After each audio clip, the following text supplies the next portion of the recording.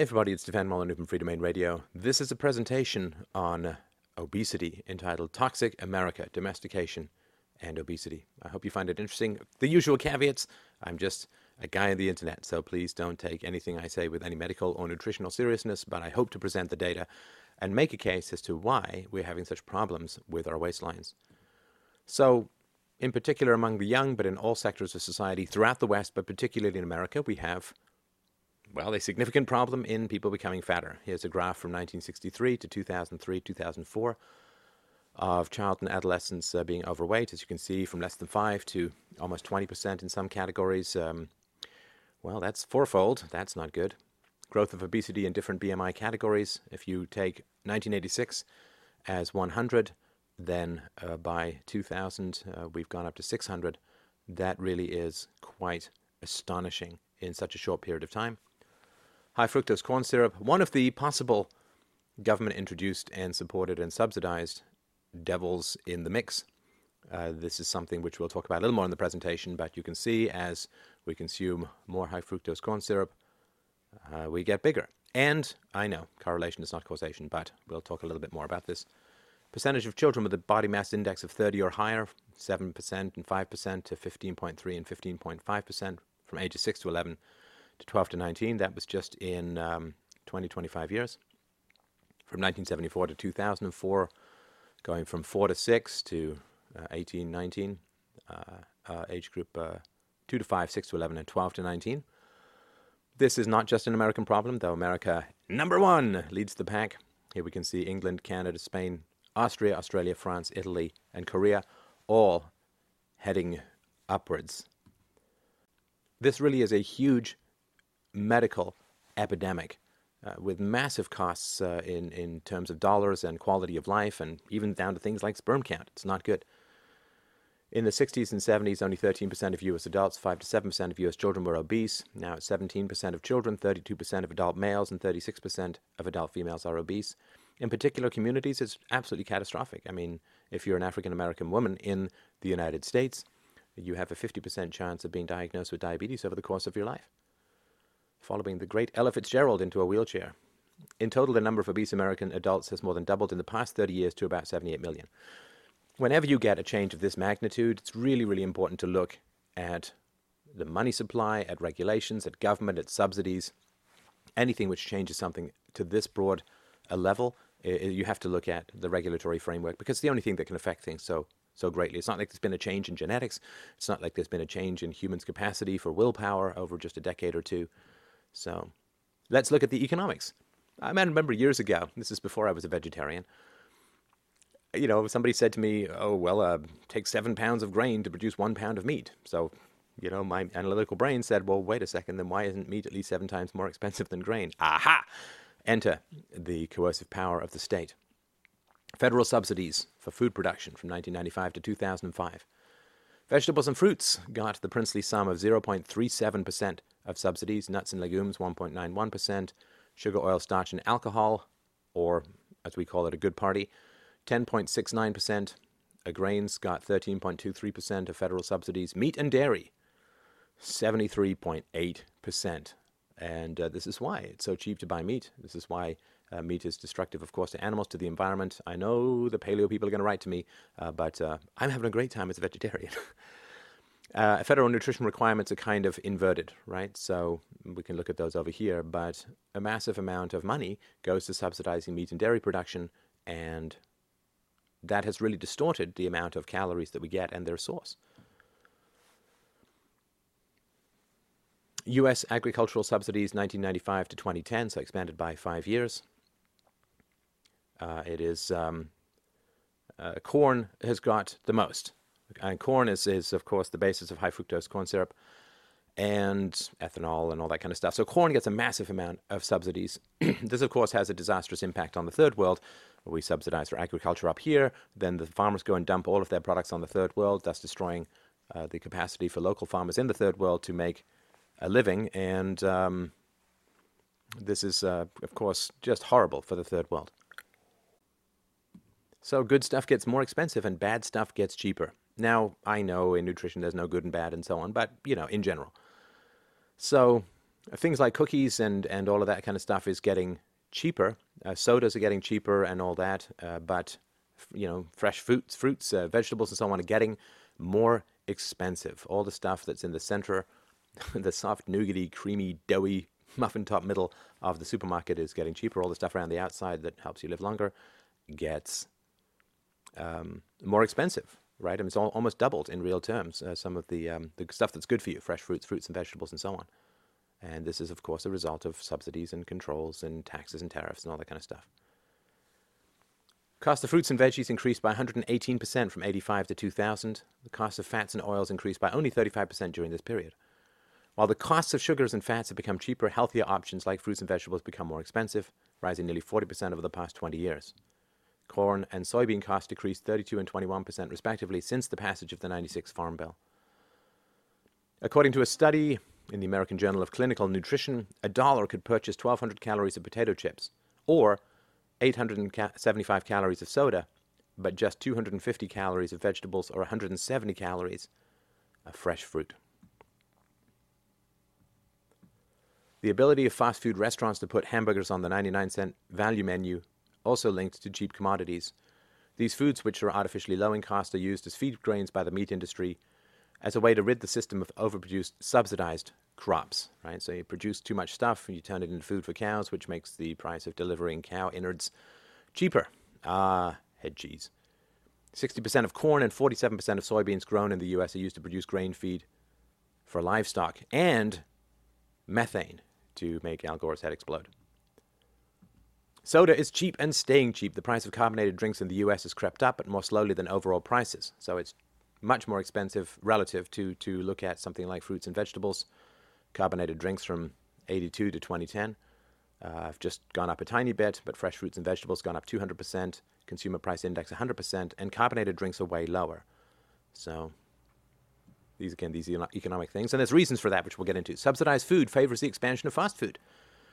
Change in food prices, 1985 to 2000. Fruits and veggies went up the most. Fresh fruit and vegetables went up the most. Cereal and bakery went up. And red meats, poultry, sugar and sweets, fats and oils and soft drinks all declined significantly, which people respond to incentive, basic principle of economics.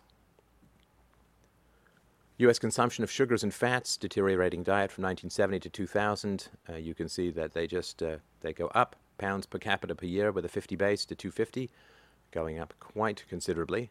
And this is not because everybody became a triathlete. Bad food in the hands of kids. Adolescent milk consumption between 65 and 96 decreased by 36%. Soft drink consumption increased by 287% in boys and 224% in girls. Between 1985 and 2010, the price of beverages sweetened with high fructose corn syrup dropped 24%. By 2006, American children consumed an extra 130 calories a day from these beverages. 1/3 of teenage boys drink at least 3 cans of soda a day. Is it diet soda? Well, price of fresh fruits and vegetables in this time period rose 39%. And so from 1980 to 2010, obesity rate of 6 to 11-year-olds went from 6.5% to 2008. It tripled to 19.6%. Toddlers and preschools, obesity levels have risen from 5% to 12.4%. As we've talked about in other presentations, statist policies, government policies have directly driven the growth and rise of single-parent households. Children of single-parent households are significantly more overweight than children of dual-parent households. The total calorie and saturated fatty acid intakes are higher among the children of single-parent households than dual parents. Children who lived with single mothers were significantly more likely to develop obesity in a 6-year follow-up study compared to those with married parents. And of course, 40 years ago, only about 11% of children lived in single-parent homes. Divorce has been shown to significantly increase TV viewing time, which is just astounding. I mean, we have this cold-ass electric eye raising our kids for the most part. So from 11% of kids 40 years ago in a single-parent home, in 2009, 40% of American children were born to single parents. More than 50% of children will live sometime in their childhood with only a single parent, while 25 end up living with one biological parent and a step-parent, which is highly correlated with potential for abuse. So fat and family. Findings indicate an unhealthy BMI gain, and an increased risk of becoming overweight or obese among children living with a mother who recently dissolved a union or had been living without a partner for at least 2 years, compared with those in stable married parent families. The reasons why, I mean, open to conjecture. Single parents have less time. They tend to park their kids in front of the TV, not because they're bad people. It's just the reality of time constraints, and they tend to have less conflicts with their kids because they're tired, and stressed. They have conflicts with their kids saying, "Eat this, don't eat that." Children with single mothers who entered a new union had significantly healthier BMI trajectories than those whose mothers remained single or who recently became single. So, two-parent families are very important for children's healthy physical development, and that single mothers may need additional support to better manage children's BMI. Toxic America, as a friend of mine once said, she was flying to the south, and she said, "I could feel the people getting heavier as we went south. You pass the borders, and they pounds attack you like jackals." A group of Indians from Mexico gained nearly 10 pounds within 5 weeks of adopting the typical American diet. Young Asians from China, Hong Kong, Taiwan, Japan, and Korea gained 5 pounds soon after arriving in the U.S. About 46% of adults' added sugar intake comes from sugary drinks, which basically means high fructose corn syrup drinks. 90% of parents who have obese children do not seek medical help.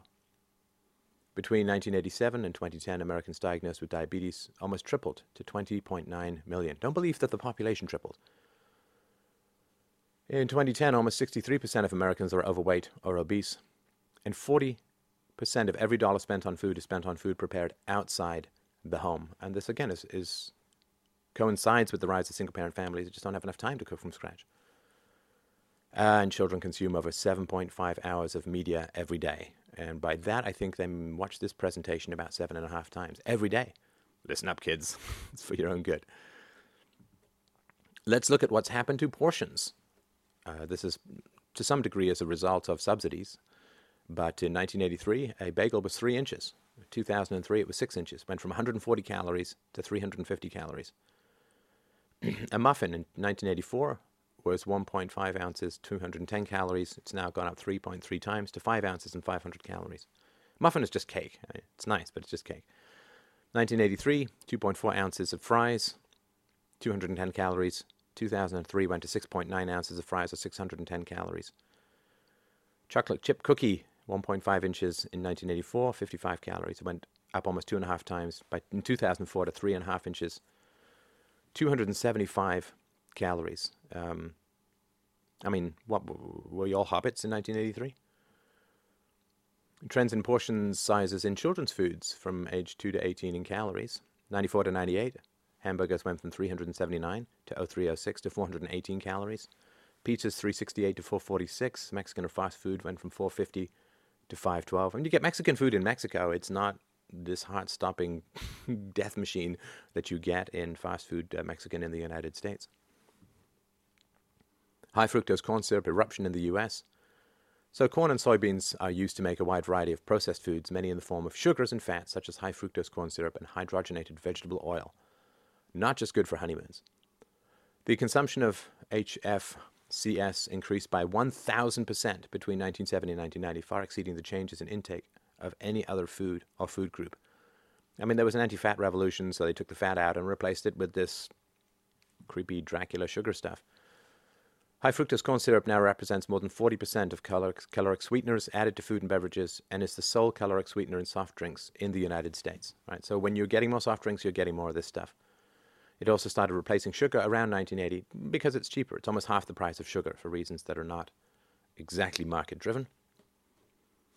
There are sugar tariffs, which obviously raised the price of sugar enormously. It cost U.S. citizens $2.5 billion in 2009 alone. This doesn't count the health costs of switching from sugar to high fructose corn syrup.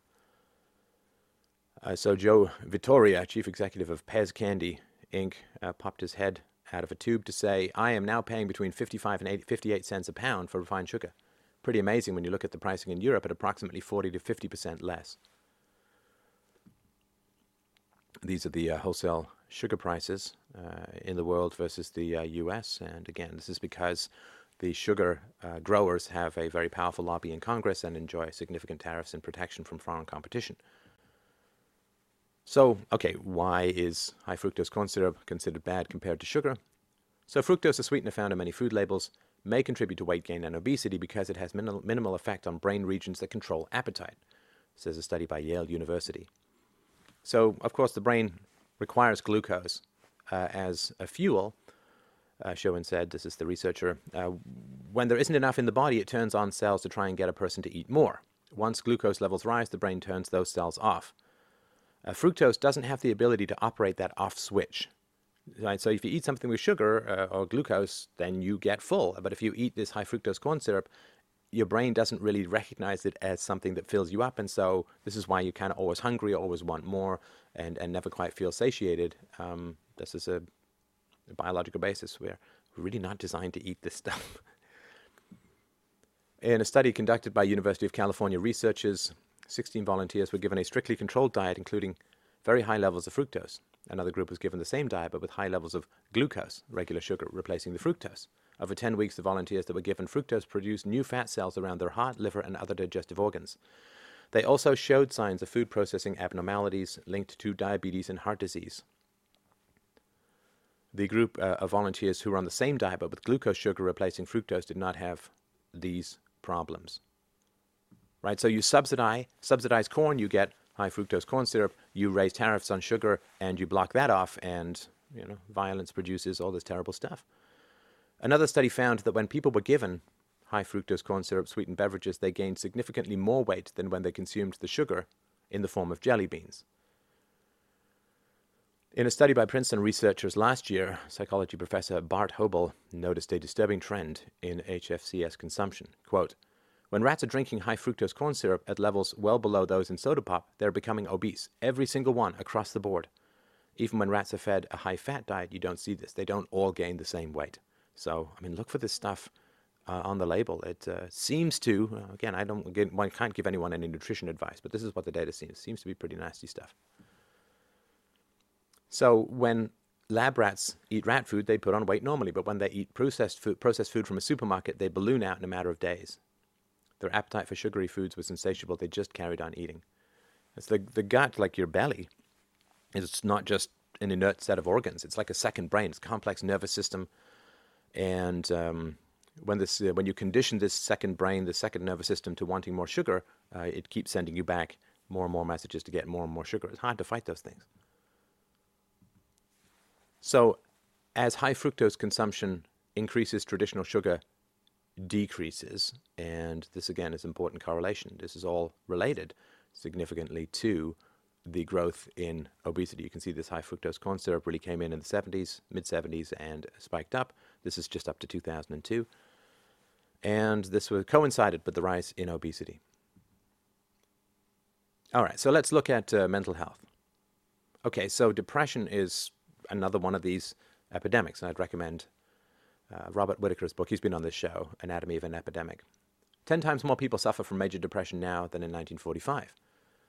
Antidepressant prescribing has risen nearly 400% since 1988.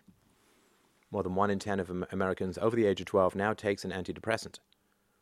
Yet 2/3 of those with severe symptoms of depression do not take antidepressants at all. Nearly 1 in 10 Americans suffers from a clinical depression, and 3% have major depression. CDC marked an uptick in rates of the mood disorder. A similar study conducted in 2001 to 2002 reported 6.6% of the population as depressed. So the argument for this I would put forward is that we don't do well in captivity. We are the great white sharks of the modern state. We are not penguins. We are not dolphins. We don't do well in captivity, and as government power grows and restrictions grow and people's dreams and futures are crushed by the increasing weight of regulation and taxation, we get kind of depressed. So as the cage gets smaller, the bear gets depressed.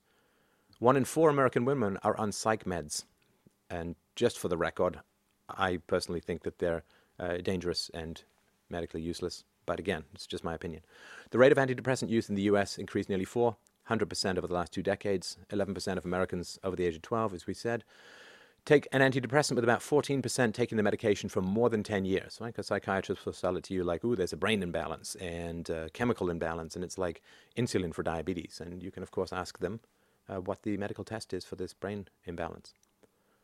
It is the most frequently used medication, antidepressants, between the ages of 18 and 44 by people, Women are 2.5 times more likely to take antidepressant medication, while 23% of women ages 40 to 59 take the antidepressants, more than in any other age or sex group.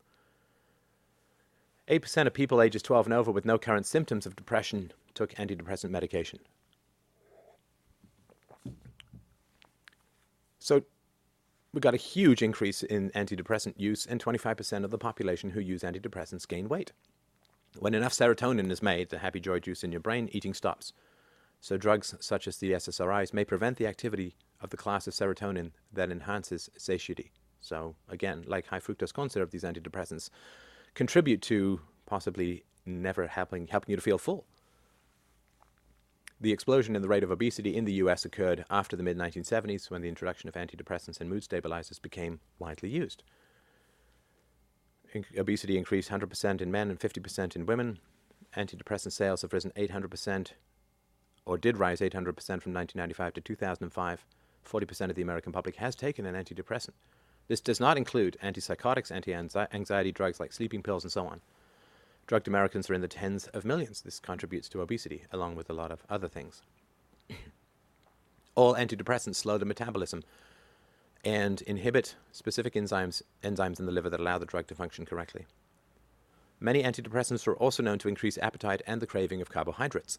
Additionally, many antidepressants are also shown to cause hormonal changes, which can lead to weight gain. Long-term use of antidepressants, at least moderate daily doses, is associated with an increased risk of diabetes. Association is observed for both tricyclic antidepressants and selective serotonin reuptake inhibitors, the SSRIs. Patients undergoing bypass surgery were at increased risk for death and complication if they took antidepressants. So depression is correlated with obesity, and depression plus antidepressants is significantly correlated. Obesity increases the risk of depression in initially non-depressed individuals by 55%. Mood disorders generally, and major depression in particular, increase the risk of future obesity more than twofold. Depressed males had a 6-fold increased risk for obesity. One study found an overall odds ratio of 1.18, confirming that depression is associated with an 18% increased risk of being obese. Another found that in a sample of young adults during a 15-year period, those who started out reporting high levels of depression gained weight at a faster rate than others in the study. And this is all very significant. The government, of course, subsidizes these SSRIs. They are prescribed through psychiatry and other doctors, and they're usually subsidized. Of course, you get them, if you're poor, through Medicare and Medicaid, and this is not a market phenomenon. So why might people have become so depressed in the U.S.? Well, it's a huge decrease in economic freedom. This is very significant. This is your life. This is your dreams. This is your entrepreneurship. This is moving ahead in the world. This is getting ahead in the world. This is feeling like you have control over your own destiny. This is being able to provide for your family. This is being able to plan for your old age. The chaos of economic uncertainty is paralyzing for many people. According to the Cato Institute's latest Economic Freedom of the World report, which incorporates more than 40 objective components related to each country's government size, property freedom, monetary policy, trade policy, and regulatory climate, the U.S. has seen its economic freedom plunge, quote, precipitously, a lot in recent years. From ranking third in 1980, America slipped to number 8 in 2005, and as of 2010, the latest year for which we have data, the U.S. has fallen all the way to number 18 in economic freedom.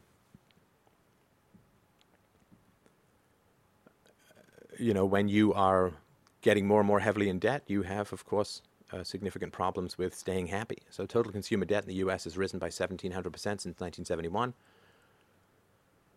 In 1983, the bottom 95% of all income earners had 62 cents of debt for every dollar that they earned. By 2007, that figure went to 1.48%. I mean, people are drowning. In the 1970s, about 1 out of every 50 Americans was on food stamps. Now, about 1 out of every 6.5 Americans is on food stamps. Food stamps is correlated to obesity as well, which we'll get to.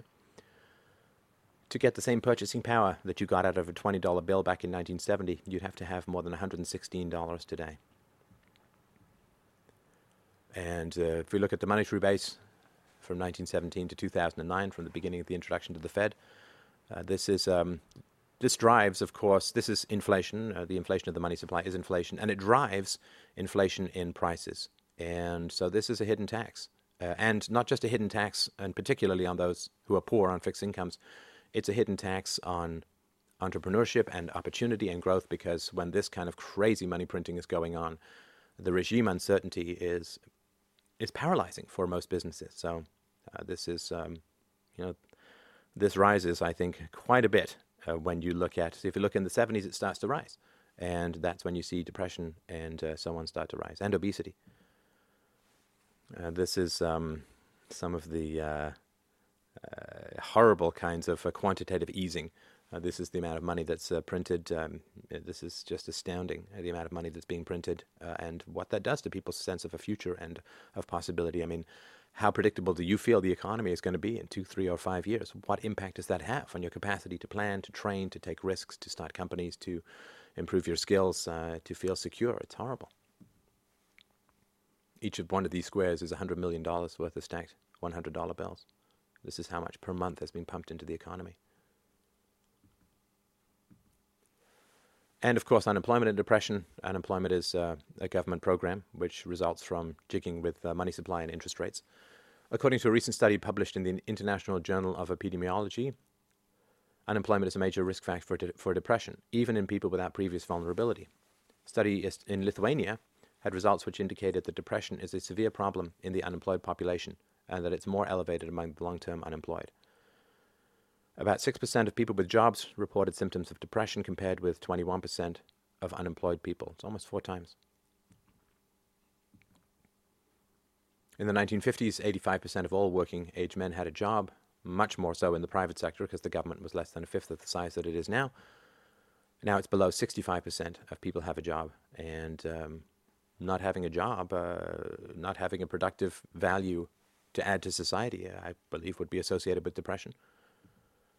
The civilian employment population ratio has been going up and down. It increased, of course, in the 80s up until the early mid-2005s. Now it's dropped precipitously, is unable to regain itself. And this, of course, would be associated with increases in problems, depression, medication, and so on. Grocers have told Michael Jacobson of the Center for Science in the Public Interest that around 6%, or $4 billion a year, of SNAP benefits goes towards buying sodas. A study published last August linked these two striking statistics. People never receiving food stamps had lower rates of obesity than those who had been on them at some point in their lives, even after accounting for differences in socioeconomic status. You get junk money, you buy junk food. Participants in the U.S. food stamp program have, on average, a body mass index more than 1 point higher than non-users. This difference was especially high for women. Those buying food stamps carried around an average of almost 6 pounds more in body weight. And this came from an analysis of almost 4,000 enrollees in the federal food stamp program and compared with 6,000 people not using food stamps. And they controlled for variables of race and other socioeconomic factors. The number of people on food stamps has grown in a fashion that is similar to the rate of obesity. The food stamp boom, average annual participation in the federal SNAP program, 1969 to 2011, goes from 1, 2, 3 million to 45 million plus. It's gone even higher than that since, and this is, of course, just catastrophic if food stamps are associated with obesity, growth in food stamps, growth in obesity, etc. Again, this is all government stuff. This is not helpful charity. This is sending people checks. Helpful charity is where you actually roll up your sleeves and get involved in people's lives so that you can distinguish the people who really need charity because some bad stuff accidentally happened to them.